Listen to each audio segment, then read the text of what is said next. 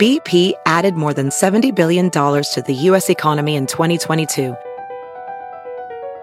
Investments like acquiring America's largest biogas producer, Archaea Energy, and starting up new infrastructure in the Gulf of Mexico. It's and, not or. See what doing both means for energy nationwide at bp.com/investing in America. Professional welder Shayna Ford used VR training developed by ForgeFX to hone her skills as a welder. The more time that you spend practicing it, that's what separates a good welder from a great welder. VR training can help students like Shayna repeatedly practice specific skills. Virtual reality definitely helps because the more muscle memory that you have, the smoother your weld is. Explore more stories like Shayna's at meta.com/metaverseimpact.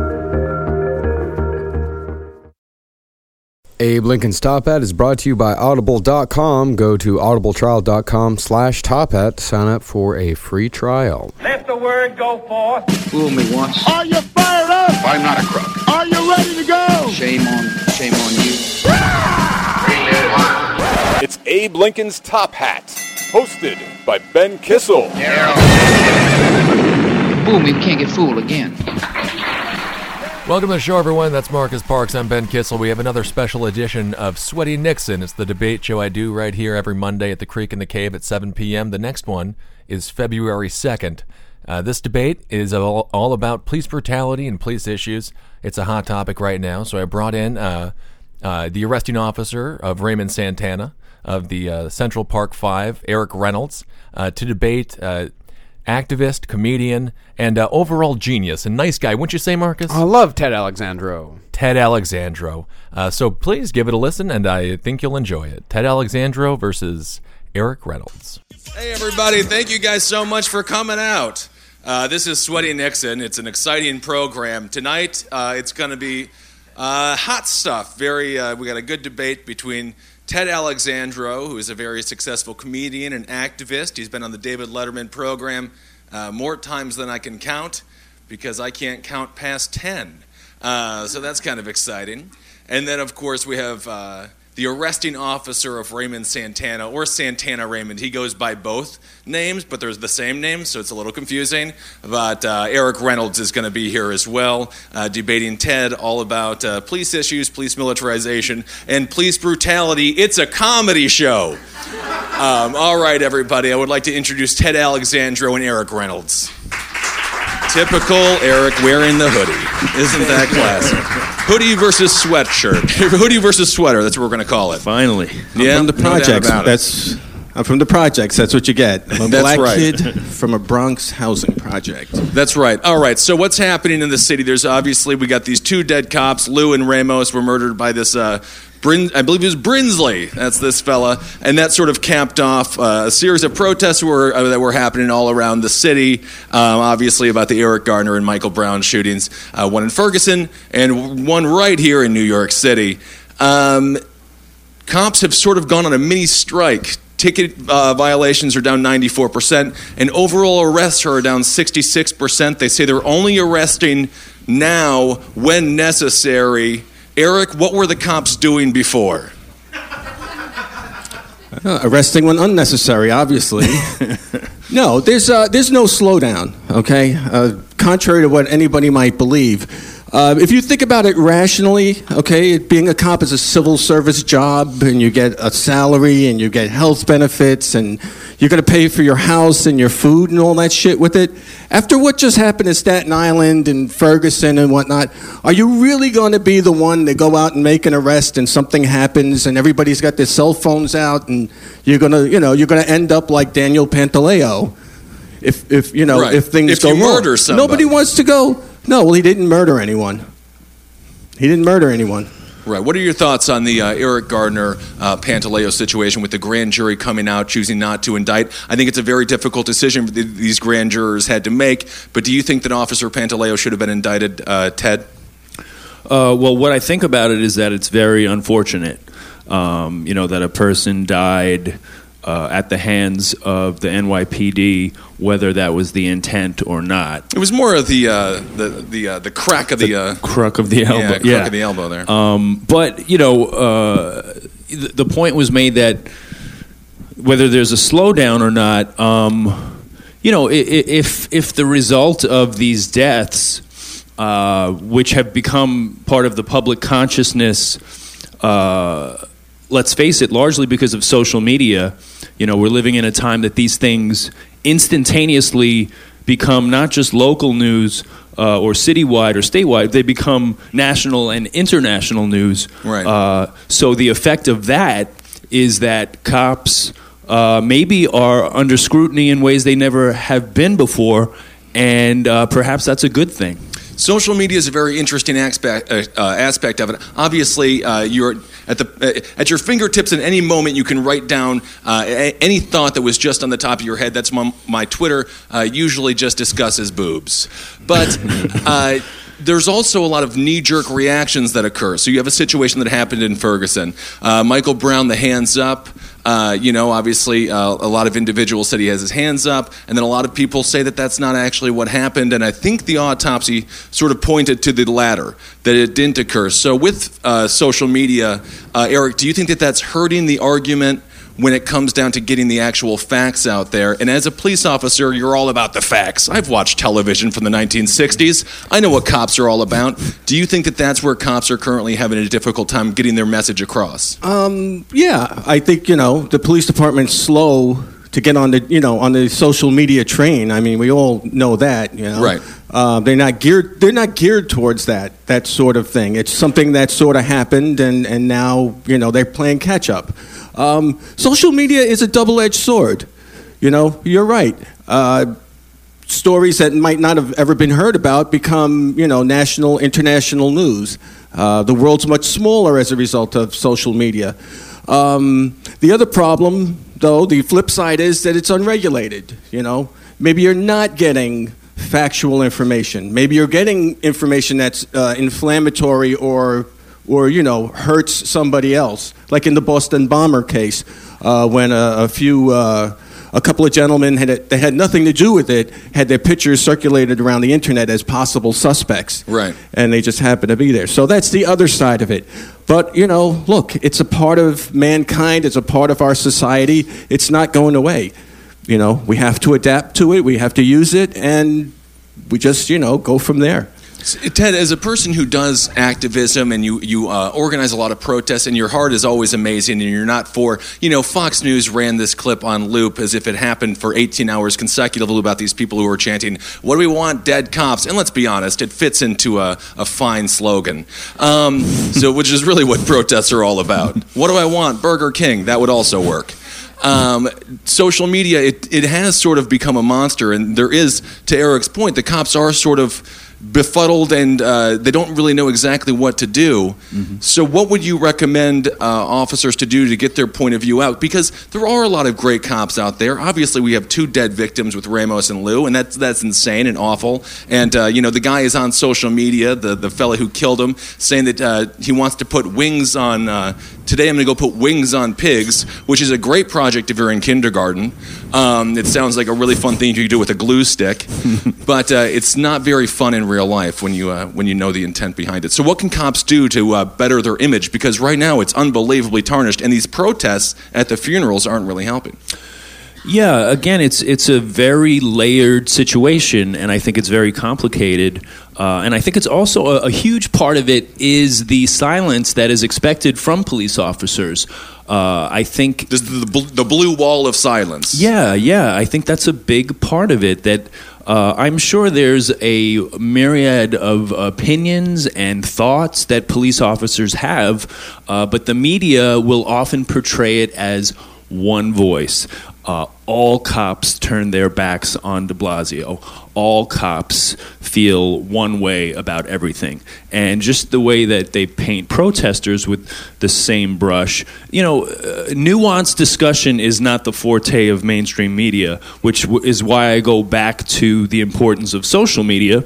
And you had mentioned, Eric, inflammatory statements.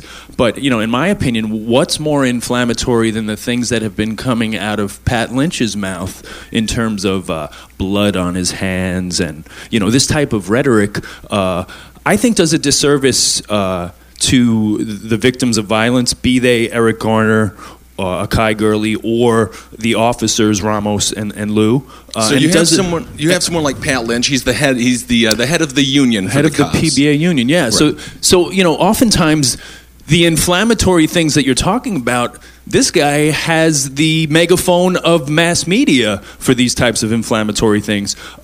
Protesters and black marginalized voices don't have that media megaphone. So certainly, thank goodness they have social media. So Lynch is sort of to cops what Al Sharpton is to blacks. He's co-opting everybody's opinion and making it seem like it's theirs. You can make that analogy. I'm not an Al Sharpton hater or. No, I don't hate Al Sharpton. I love the man. I think he's a shakedown king. He's an easy target. As is Pat Lynch, but people that have that media platform, be they Reverend Al Sharpton or Pat Lynch, they are given the largest, most amplified platform that removes nuance from discussion. Eric is a former officer, and as a black dude, I mean, you're getting hit on all fronts. Everyone's speaking for you. Do you like what this Lynch character is saying when it comes down to the blood on your hands, like Ted was saying with de Blasio? Yeah, absolutely. Okay, so you agree? Absolutely. And because do you agree de Blasio, what he said was, first of all, as a black man, I'm offended that he's telling his black son to look out for the police, okay? I grew up in a Bronx housing project with a single mother. The police weren't an issue, okay? They weren't. Yeah. I got in trouble with the cops. Right. But the cops, I knew they weren't going to come kill me. I didn't feel, there's this, they're there to keep you down and whatnot. All right. So if you were living in a police state that someone in like suburban Connecticut might not be an experience. You don't think that did you have more interaction with the cops, would you assume, because of where you grew up and because of your skin color than had you grown up in a different place with a different skin color? Of course. Right. But that's okay for you. Of course. What do you think there was a fellow? Well, what's the problem with having contact with the police? Well, I mean, the problem is, in theory, I suppose, when they jump on your back and then it's the bad kind of contact. And then they choke you out. Okay, but what about the other 10 million encounters we have? Okay, so that's one. Mm-hmm. The last time somebody was choked by a cop, that was in the 4-6 precinct in like 1993. Okay, that's a good, 20 years ago? Then you have like Akai Gurley and everything like that as well. All right. Yeah. Yeah. Akai Gurley gets killed by accident. The guy that killed him, he should be fired. He's gone as a police officer. I don't believe he should ever wear the uniform again. But Eric, it's a test. It's a test that first of all, there's 40,000 people in the police department. Mm-hmm. There's a civil service test to get in there. I see people all the time that I go, Jesus Christ, I would take the day off if I was forced to work with this person. So I wouldn't go within 1 million miles of them. But what can you do? There's 40,000 people. You take the test, the written test, you take the physical test, and you get on.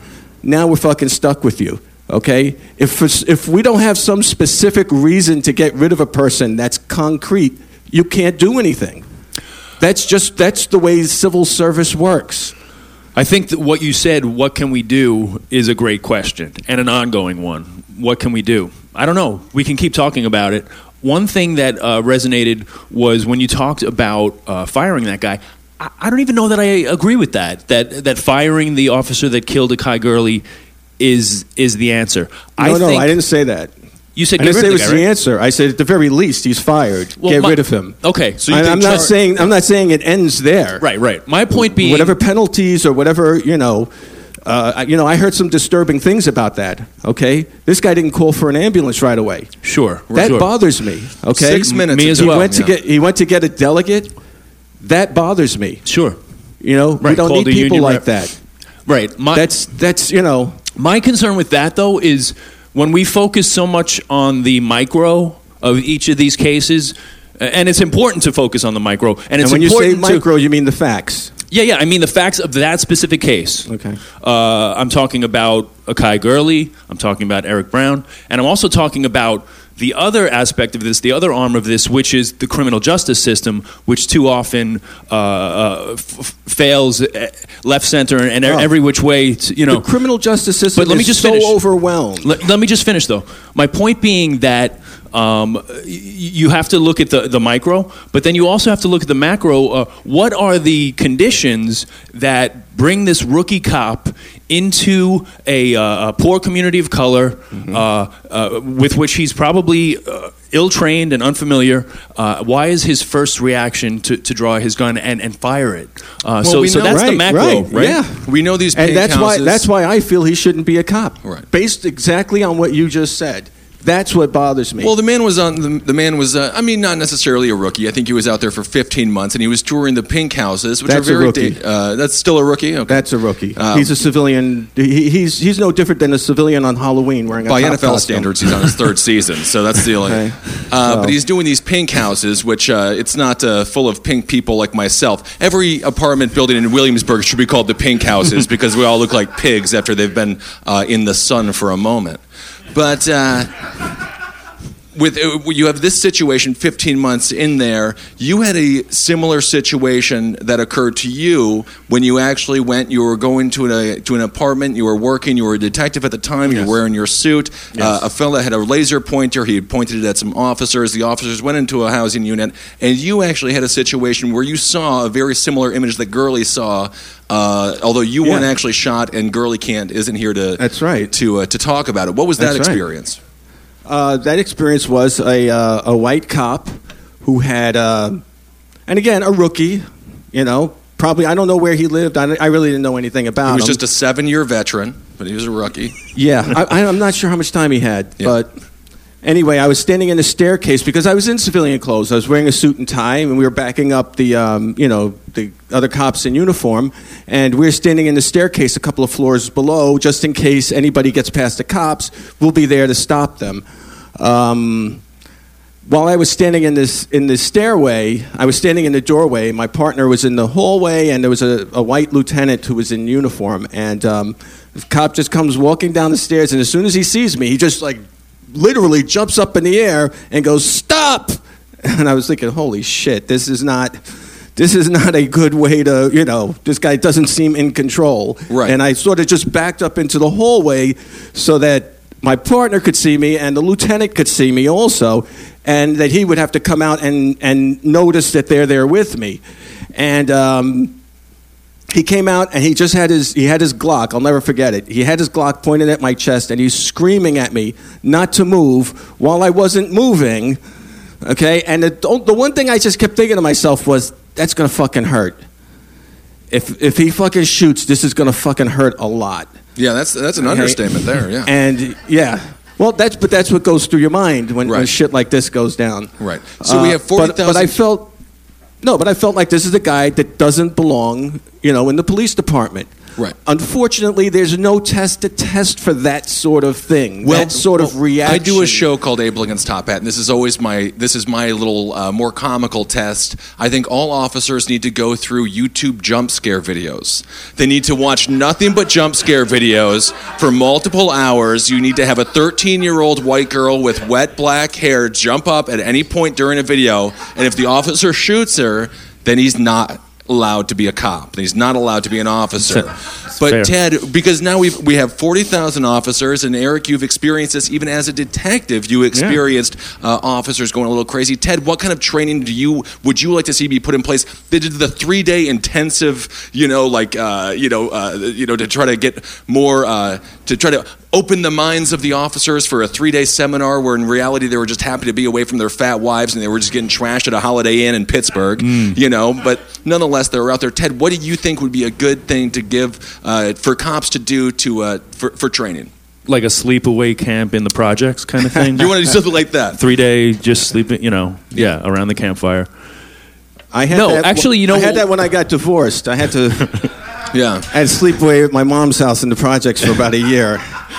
Well, actually, what occurred to me, Eric, when you were saying that is it seems as though there's a disconnect when you say that you're offended that that Mayor de Blasio would have to have a conversation with his black son to be aware of his interactions, to navigate his interactions with the police. And yet, really what saved your life that day, perhaps, was the fact that you're a cop and that you said you backed up to be amongst the other cops, right? Yeah. So that seems like such a strong word to me, that you were offended that this white father As a white of a biracial son would have why would you be offended by something that you experienced yourself? Because to me, he's an out-of-touch white liberal, okay? If he was like an Eminem type of white guy, you know... An Eminem type of white guy? No, so a guy who's from the hood who knows... If he rapped the message to his kid? No, he doesn't rap, but he's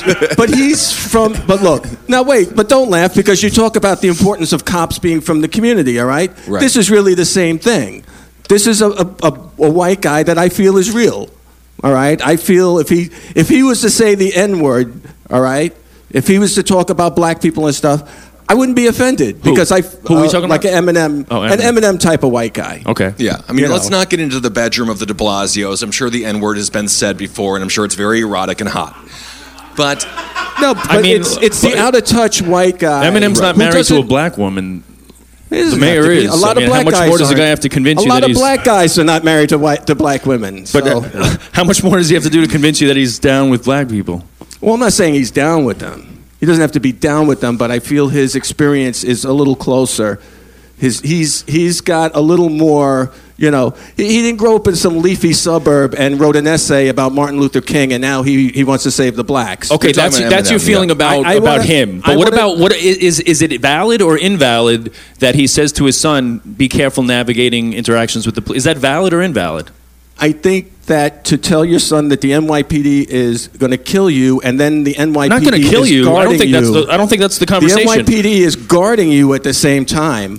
I think the conversation retarded. when it comes to dealing with it is retarded. The NYPD guards his family. They get Al Sharpton to watch them. Right. Well, the conversation that white parents have with their white children about how to interact with the cops is probably, most likely, I would argue, very different than the conversation that black people have if with by their different black you children. mean non-existent, yeah. No, that's not true. I mean like, white families talk. You be very polite. Yeah, I mean, I've been arrested multiple times, always for valid reasons, because apparently you're not allowed to urinate outside of a bathroom.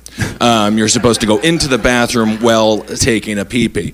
But let's get back to the situation with the cops that are currently kind of in a slow, sludgy strike. It's not official, but they're just not doing their job. It's not a slowdown. As an I'm telling officer, you, nobody wants to be that guy. Nobody wants Al Sharpton in front of their house. Nobody wants to be, in the papers every day with your picture, that people want you to go to jail. Unless it's Christmas time. Nobody wants to be that guy. It's like a game of musical chairs now. Nobody wants to be left standing. Right. So we have, so 94%. So fear of being on the front page of the newspaper has caused them to stop implementing racist police policies. If you want to call enforcing the law that's your interpretation. All right, let's get to this enforcing the law situation. 94% of tickets are down, which is going to cost the city $500 million, which is really what this entire thing is about. But wait, everybody should be happy. They said we're over-policing, so we're under-policing. So now you're and honestly, the city hasn't burned down. I'm thrilled. And all right, so there's no problem. If you've never visited New York, this would be the time to do it. And get a rental car because you can park anywhere you want. It's a great time to be in New York. And the cops will watch your car too. What's that? The cops will watch your car. Yeah, they'll watch it. They'll watch it for you, and in 3 years they'll wash it for you when they're out of a job. Cops are there again. Going back to the only when really needed, we're going to start arresting people. What were they doing before? Is it just a tax? What's the difference right now between a police officer and the tax man? This is what this is all about. This is why the officers are slowing their tickets down, because the city is going to lose $500 million. Well, yeah, that's a big part of it. Why do we need 40,000 cops that have guns that are, going to be flippantly, randomly shooting people, when in reality they're just out there to make the city cash $25 a pop?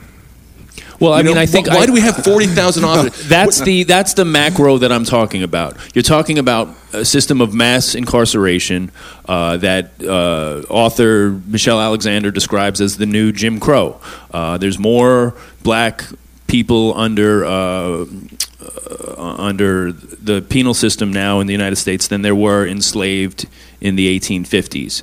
So it's described as the new Jim Crow, the new way of oppressing that is kind of almost out of sight, out of mind, not the experience, not the experience of most Americans. So there's that chasm. There's that chasm of it's not my experience, so it doesn't exist. But it does exist, and it is really ripping apart communities, specifically poor communities of color.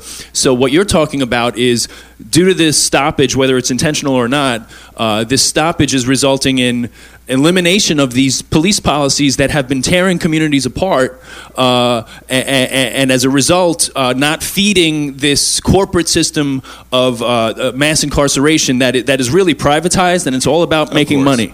Yeah, of course. Obviously, the United States is 5% of the world's population. We got 20% of the world's prisoners, and it is glorified slave labor. These people are in there making maybe 10 cents an hour, if that, and they're making a lot of goods for the military and things like that. So when I was a cop, I worked in the precinct. We would get a lot of these businesses would send us their catalogs. Okay, and we used to show the catalogs around. There's like Victoria's Secrets. What kind of catalogs? Right, that's right. For prisons. Right. I mean, there's prison-grade catalogs, toilets, beds, mops, everything for prisons, everything that's prison-grade. And we would just pass it around like, holy cow, look at this. There's like an entire industry based on people going to jail. That you could purchase? Like catalogs, meaning? Catalogs from the companies that supply prisons with their, like with toilets. Like they have special toilets that are made to grind up towels and stuff when the inmates, want to try to flood the cell.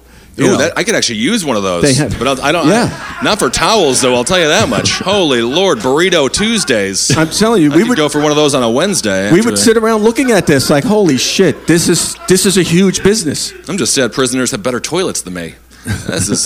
I'm livid.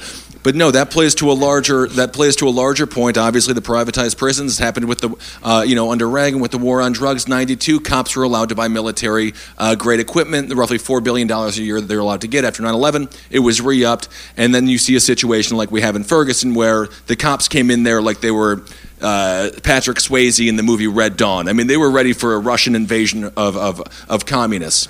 I know they killed so many people. It was. Well, whatever. It was not the most peaceful situation. What do you think about that, Eric? Do you think that cops have? There's also these conventions again that cops go to, and they're like, "This is," and they're shown all the newest weapons. They're shown all the newest toys. It's almost like Belky Batonomous, whatever, from Beverly Hills Cop 3. He plays a character where he shows Eddie Murphy's character all the newest guns and all the newest toys. And it's really cool in Beverly Hills Cop 3 because it's a movie, and then Eddie Murphy was really funny. But then cops aren't so funny, and they're not that charming. So is there too many toys for these cops? Or is the militarization, has it become too much in your opinion, Eric? No, because there's no such thing as militarization. What do you mean there's no such thing as militarization? But let me go back. Let me go back a little bit, okay? Because when I first became a cop, you were given a .38, a nightstick, and some mace, right? Yeah, and a slingshot, and you wore it in your back pocket and went fishing on Sundays. Right, yeah. That's right. And back in the day, there was a huge push by the community, by community activists and people like yourself to develop non-lethal methods of subduing prisoners and criminal defendants. Right. All right? So there was a big fight over that. What don't you like about that?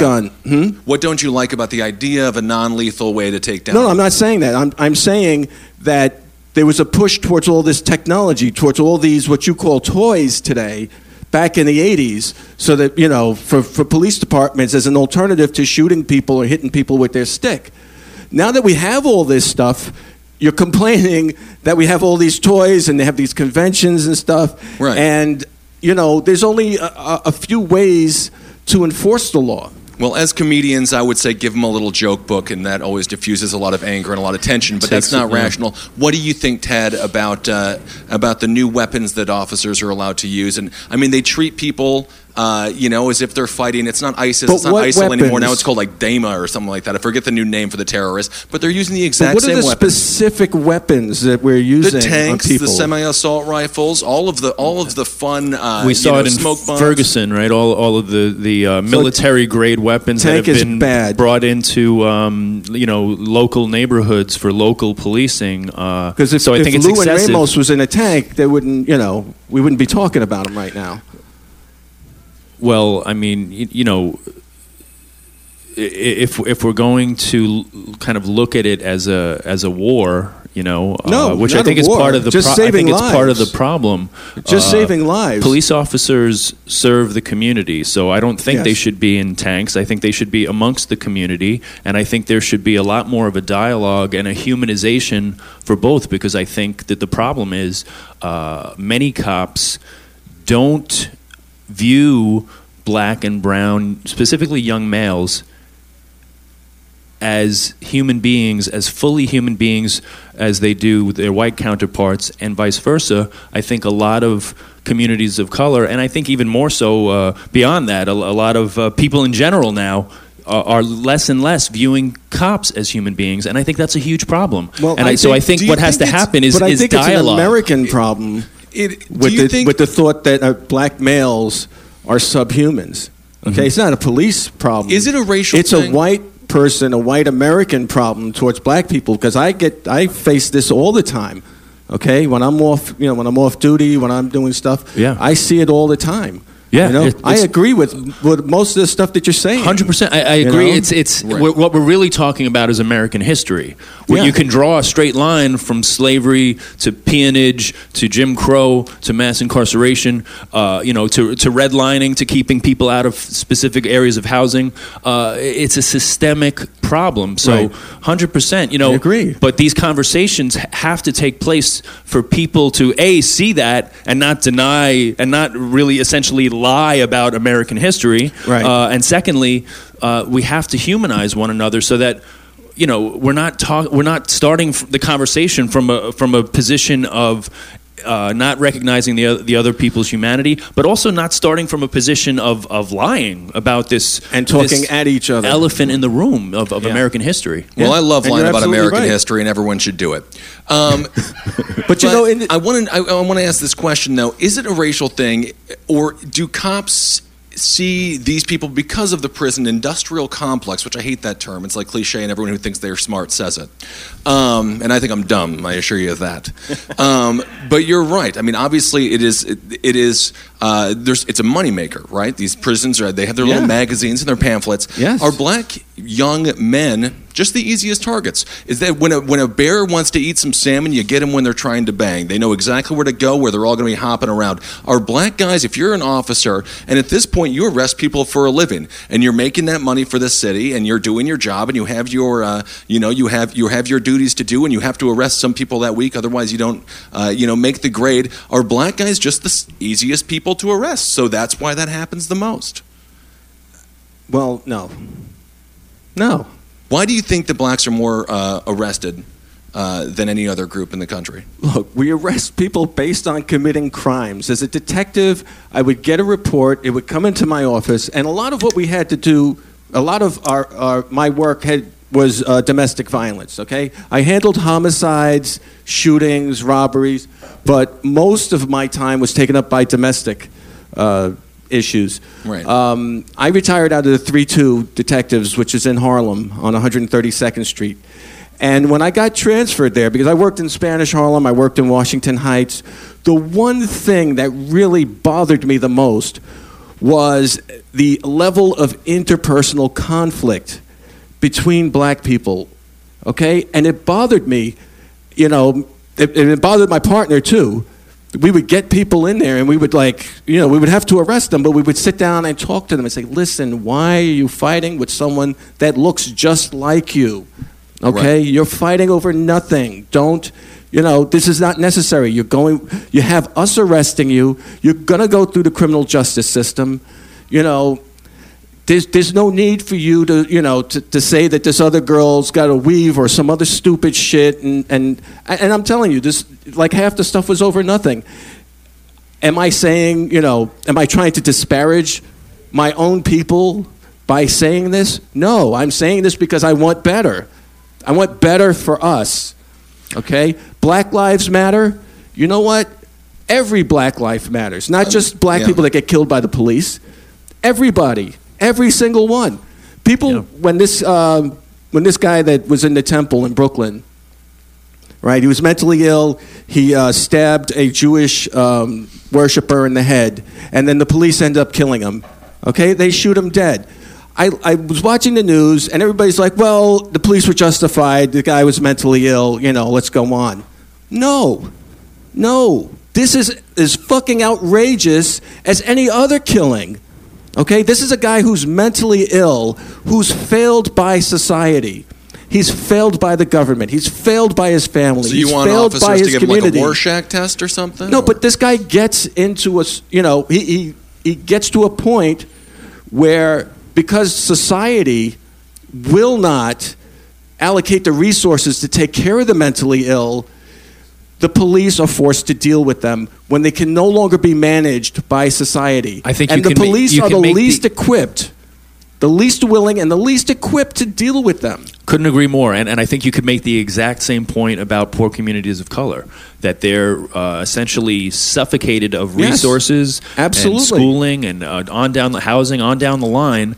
And then, unfortunately, the police are left to pick up the pieces. But to answer But then people scream at the cops. Yeah, no, I couldn't agree more. Agree more. It's fighting on the ground that because of things that are handed down top down. But to answer your question, yes, I think black folks, particularly black communities of color, black and brown communities of color, are not only the easiest target, but the most important target, because historically, where does dissent coalesce in American history? It coalesces in the black churches, in the black communities, and that's why with programs like COINTELPRO, MLK was assassinated by the United States government, which was proven in a jury trial. A lot of people don't know that. If you look up, it's on the King family, the King Center webpage. There was a jury trial in 1999 where the United States government was, in fact, by a trial jury,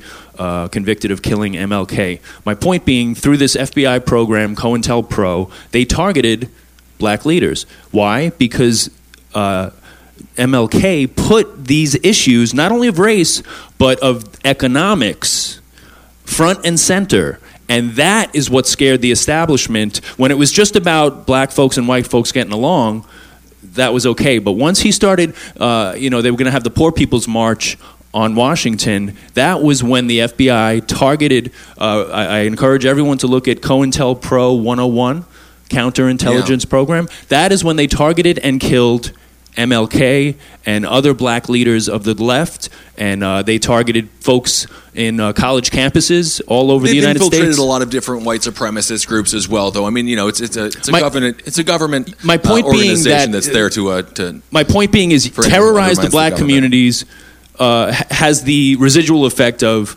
let's squash where dissent tends to spring up from. Right. And now, of course, that dissent is all just with 14-year-old girls who enjoy, terrible rap music in the suburbs. They're very upset with everything. I think 93% of all black deaths occur within the black community, right? So this is one of the arguments that a lot of more conservative people make, so that you can't blame society as a whole for what individuals do.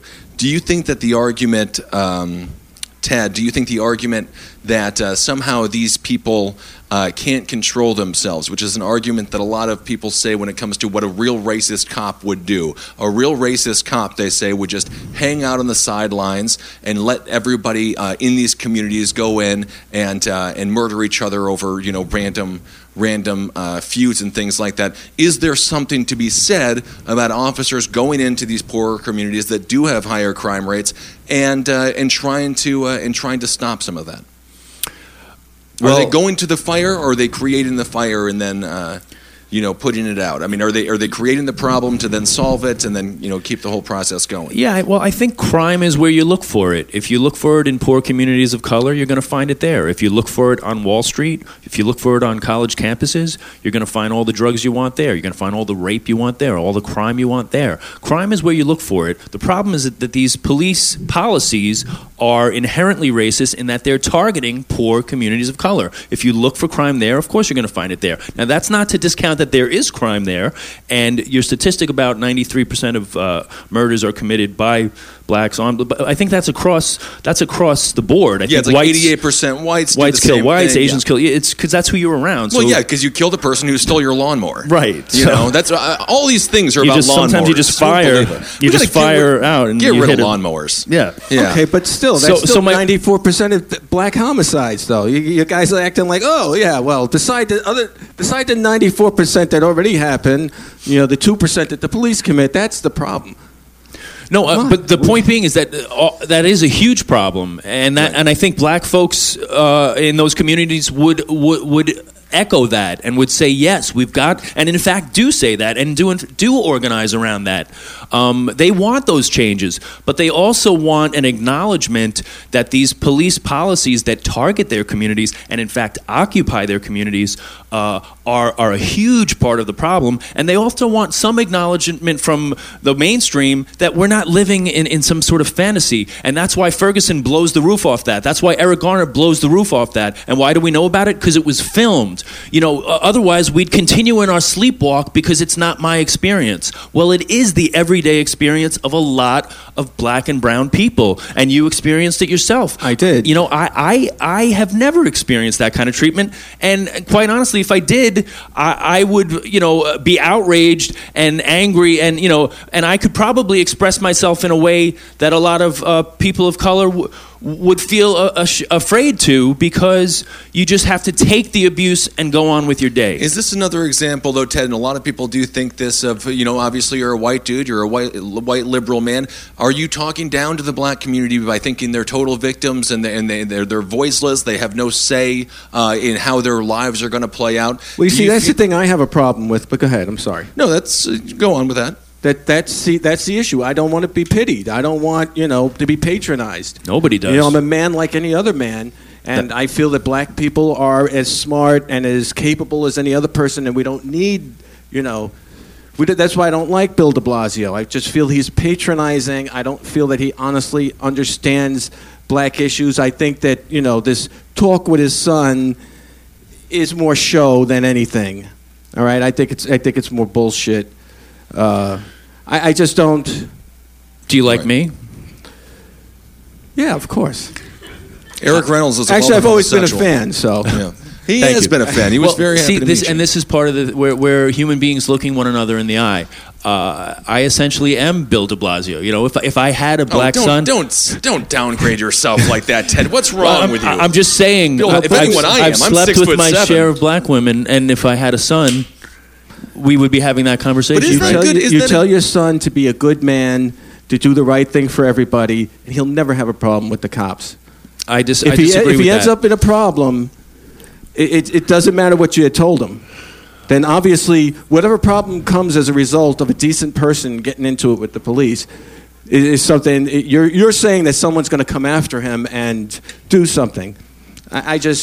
Whatever you teach them is not going to protect them from that. I think what we're essentially saying is that there's a systemic policy that puts black and brown, young males specifically, but it's not, I don't want to hype so much on the gender, because it is more and more not gender exclusive, but specifically, especially in the cases that we're talking about black males of color from poor communities of color. And the U.S. does not discriminate. There was a woman in the U.K. She was the third woman in the history of the U.K. She murdered 3 men to get a life sentence. In the history of the U.K., the third woman, and we have 5,000 women currently serving life sentences in the U.S. So let's not say that we're sexist. Okay? We'll put anyone in prison. Yeah, and also to address your point, isn't it sad that I would even be opened up, or that de Blasio is opened up to that accusation for speaking the truth, essentially? Speak the truth about race in America as a white person, and you're called all manner of names. You're called all manner of, libtard or wigger or whatever else, that they want to call you for speaking the truth, for saying this is the truth. Statistically, black males are as likely to go to prison as to college, 21 times more likely to be shot by the police. We're talking about the truth here, whether that makes me a liberal, whatever word you want to call me. Yes, I'm that, because I'm talking about the truth. The truth is in the statistics, but the gray area is in the problem and what causes the problem, and then the solution to the problem. Right? Yeah. So everyone agrees that there is a huge issue statistically, but I think there's a different approach to how to solve it. Eric, what would you do to resolve some of these issues that the NYPD, because at the end of the day, it's an image problem. It's an image issue. What would be something that you think the NYPD, in conclusion, because we got to wrap it up, obviously, first of all, your thoughts on the turning your back on de Blasio. I think that sort of hurt the NYPD's image quite a bit. What's something that they could do that could sort of regain a relationship with these communities that some people do want them in, because there is a high crime rate? The people in those communities will always have a relationship with the police. Okay, there are people. Yeah, I have a relationship with my father, but it was terrible. I'll clarify, a good relationship. All right, you see, I want to take a page out of the Israelis' playbook. No. No, I do. That's terrifying. I do. Everybody has to serve in the Israeli army. Everybody has to be in the military. I think everybody should have to be a cop for 3 years, okay? And we'll pay your college tuition off completely. Whatever you studied, no matter what it was, whatever school you went to, we pay it off. Why do I want this? So that everybody knows what's going on, everybody knows how the process works, so that everybody's a part of what's happening, and they have a better idea, and they have a better ability to solve problems, because they know exactly what's happening in society. It's a totally unreasonable idea, but because it's, anyway, it's up for the person who knows what they are, who knows the system, to explain it to other people.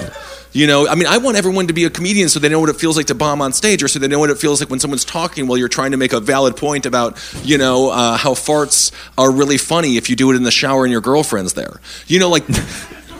So it's difficult to say, but I understand, and I have a theory. Everyone should do at least 1 year of public service to some degree. I do agree with you with that, whether it be waiting tables, working at Burger King, working as an officer. I don't see anything wrong with it. I do agree. Ted, what do you think in your perfect world? What's something but reasonable, like a reasonable thing that we can do with the officers right now? Everyone is butthurt. That's what everyone is upset. Everyone feels like everyone hates them, and these are human beings with emotions. They're sad. Cops want to be loved. Protesters want to be loved. Everyone wants to feel as if they belong in society. What's something the cops can do? And as a matter of fact, what's something that people who relate to your points of views more, people who go to the protests, what's something that you guys can do to be more open-minded in listening to the officers? Because right now, I feel like a lot of words are being spoken, and a lot of Nell from Jodie Foster, a lot of deaf ears. Is what's happening? Helen Keller type situations occurring. Yeah, well, I think the first thing is what we're doing here tonight, and thank you for organizing it. That we're talking about it. That I think that you really cannot quantify how important that is for people to get together and talk about it in a civil manner and listen to one another and exchange views. So that's the first thing. The second thing is accountability is really at the center of the issue. Folks feel as though there's a lack of accountability on the part of the NYPD or police officers nationally. So ways that we can explore accountability for police officers, where maybe there is an outside board that is reviewing these types of cases, so that there is accountability for deaths, and it's not being reviewed within the department, and then it's the DAs are then part of the same system. They work together, so there's kind of a messy, incestuous nature to the whole process that I think that has to be eliminated so that there is accountability, so that these communities can point to it and say, we have a voice. We have some agency in the way things are conducted. Right. Thoughts on police cameras? I'm a big proponent. There was in Miami-Dade County, they had them. The reports of police abuse were down dramatically. I think it was like 65% and officers were just like, we don't beat people anymore because it's going to end up on World Star. So the whole thing has sort of changed. What do you think about police cameras, Eric? Great idea. Good idea. Great idea. I love them. I think you got to see a lot of shit. I think it's a good idea. Let's go for it. I think as much as I don't like the surveillance state, right? I think when the state is surveillancing itself, then I'm okay with it. And I think although there have been cases recently where cops are turning those cameras off, so I think if we do install them, it has to be a way that the cop cannot in any way adjust it or turn it off. Well, yeah, and I heard about that too. And again, that's something that's going to be used against them, hopefully. Yeah. Well, there's moments of privacy. Completely inappropriate. You keep turning it off. I don't know what in the world makes a guy like that think that turning it off several times during your tour is going to exonerate you from whatever the hell you did, Mm-hmm. Right. All right. Some people just shouldn't be cops. That's the main thing, and I think we all agree on that. Definitely. Yeah. I would be a terrible officer because I would never do anything. Good or bad. Oh, it doesn't matter. Restaurant discounts are where it's at. No one talks about that. Those cops are living cheap when it comes down to getting free Taco Bell and things like that. Thank you so much for being here, Eric, and thank you so much for being here, Ted. My pleasure. You guys are brilliant. Is there anything you would like to plug? Anything coming up for yourself as far as in this vein, something that's reasonable? Don't talk about if you're going to see your grandmother next weekend. Right. I would direct people towards the Creek and the Cave Black Lives Matter podcast. Someone have is it called The Creek Presents? It's Cave Comedy Radio Presents. Cave Comedy Radio Presents. We did a panel discussion amongst comedians where we had a panel of 9 comics discussing all of the things that we're talking about, one of whom was also a retired police detective, Mark DeMeo. So it was a really interesting discussion, so I would direct people to check that out. And Eric? Nothing. That's perfect. I would like to direct people. I got nothing going on. I have a new Cave Comedy Radio podcast as well. It's called Polish Lives Matter. So check that out. And of course, you can listen to all the great shows on Cave Comedy Radio. Abe Lincoln's Top Hat, Roundtable of Gentlemen, and the last podcast on the left. And keep on. Come to the Creek and the Cave right here, 1093 Jackson Avenue in Long Island City. Thank you guys so much. We'll talk to you soon. Thank you. So that was it. I hope you guys enjoyed the show. And again, that's February 2nd, right here at the Creek in the Cave at 7 p.m. That'll be the next installment of Sweaty Nixon. And go to the Abe Lincoln's Top Hat Facebook page and let me know what you're interested in. And let us know what subjects you want to hear discussed on the next episode. All right. Thanks, everyone. We'll talk to you soon. BP added more than $70 billion to the U.S. economy in 2022 by making investments from coast to coast. Investments like building charging hubs for fleets of electric buses in California and starting up new infrastructure in the Gulf of Mexico. It's and, not or. See what doing both means for energy nationwide at bp.com/investing in America.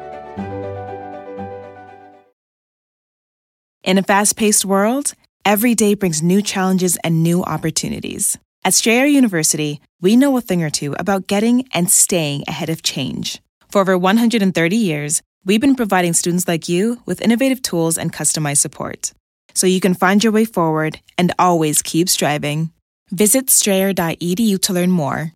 Strayer University is certified to operate in Virginia by Chev and has many campuses, including at 2121 15th Street North in Arlington, Virginia.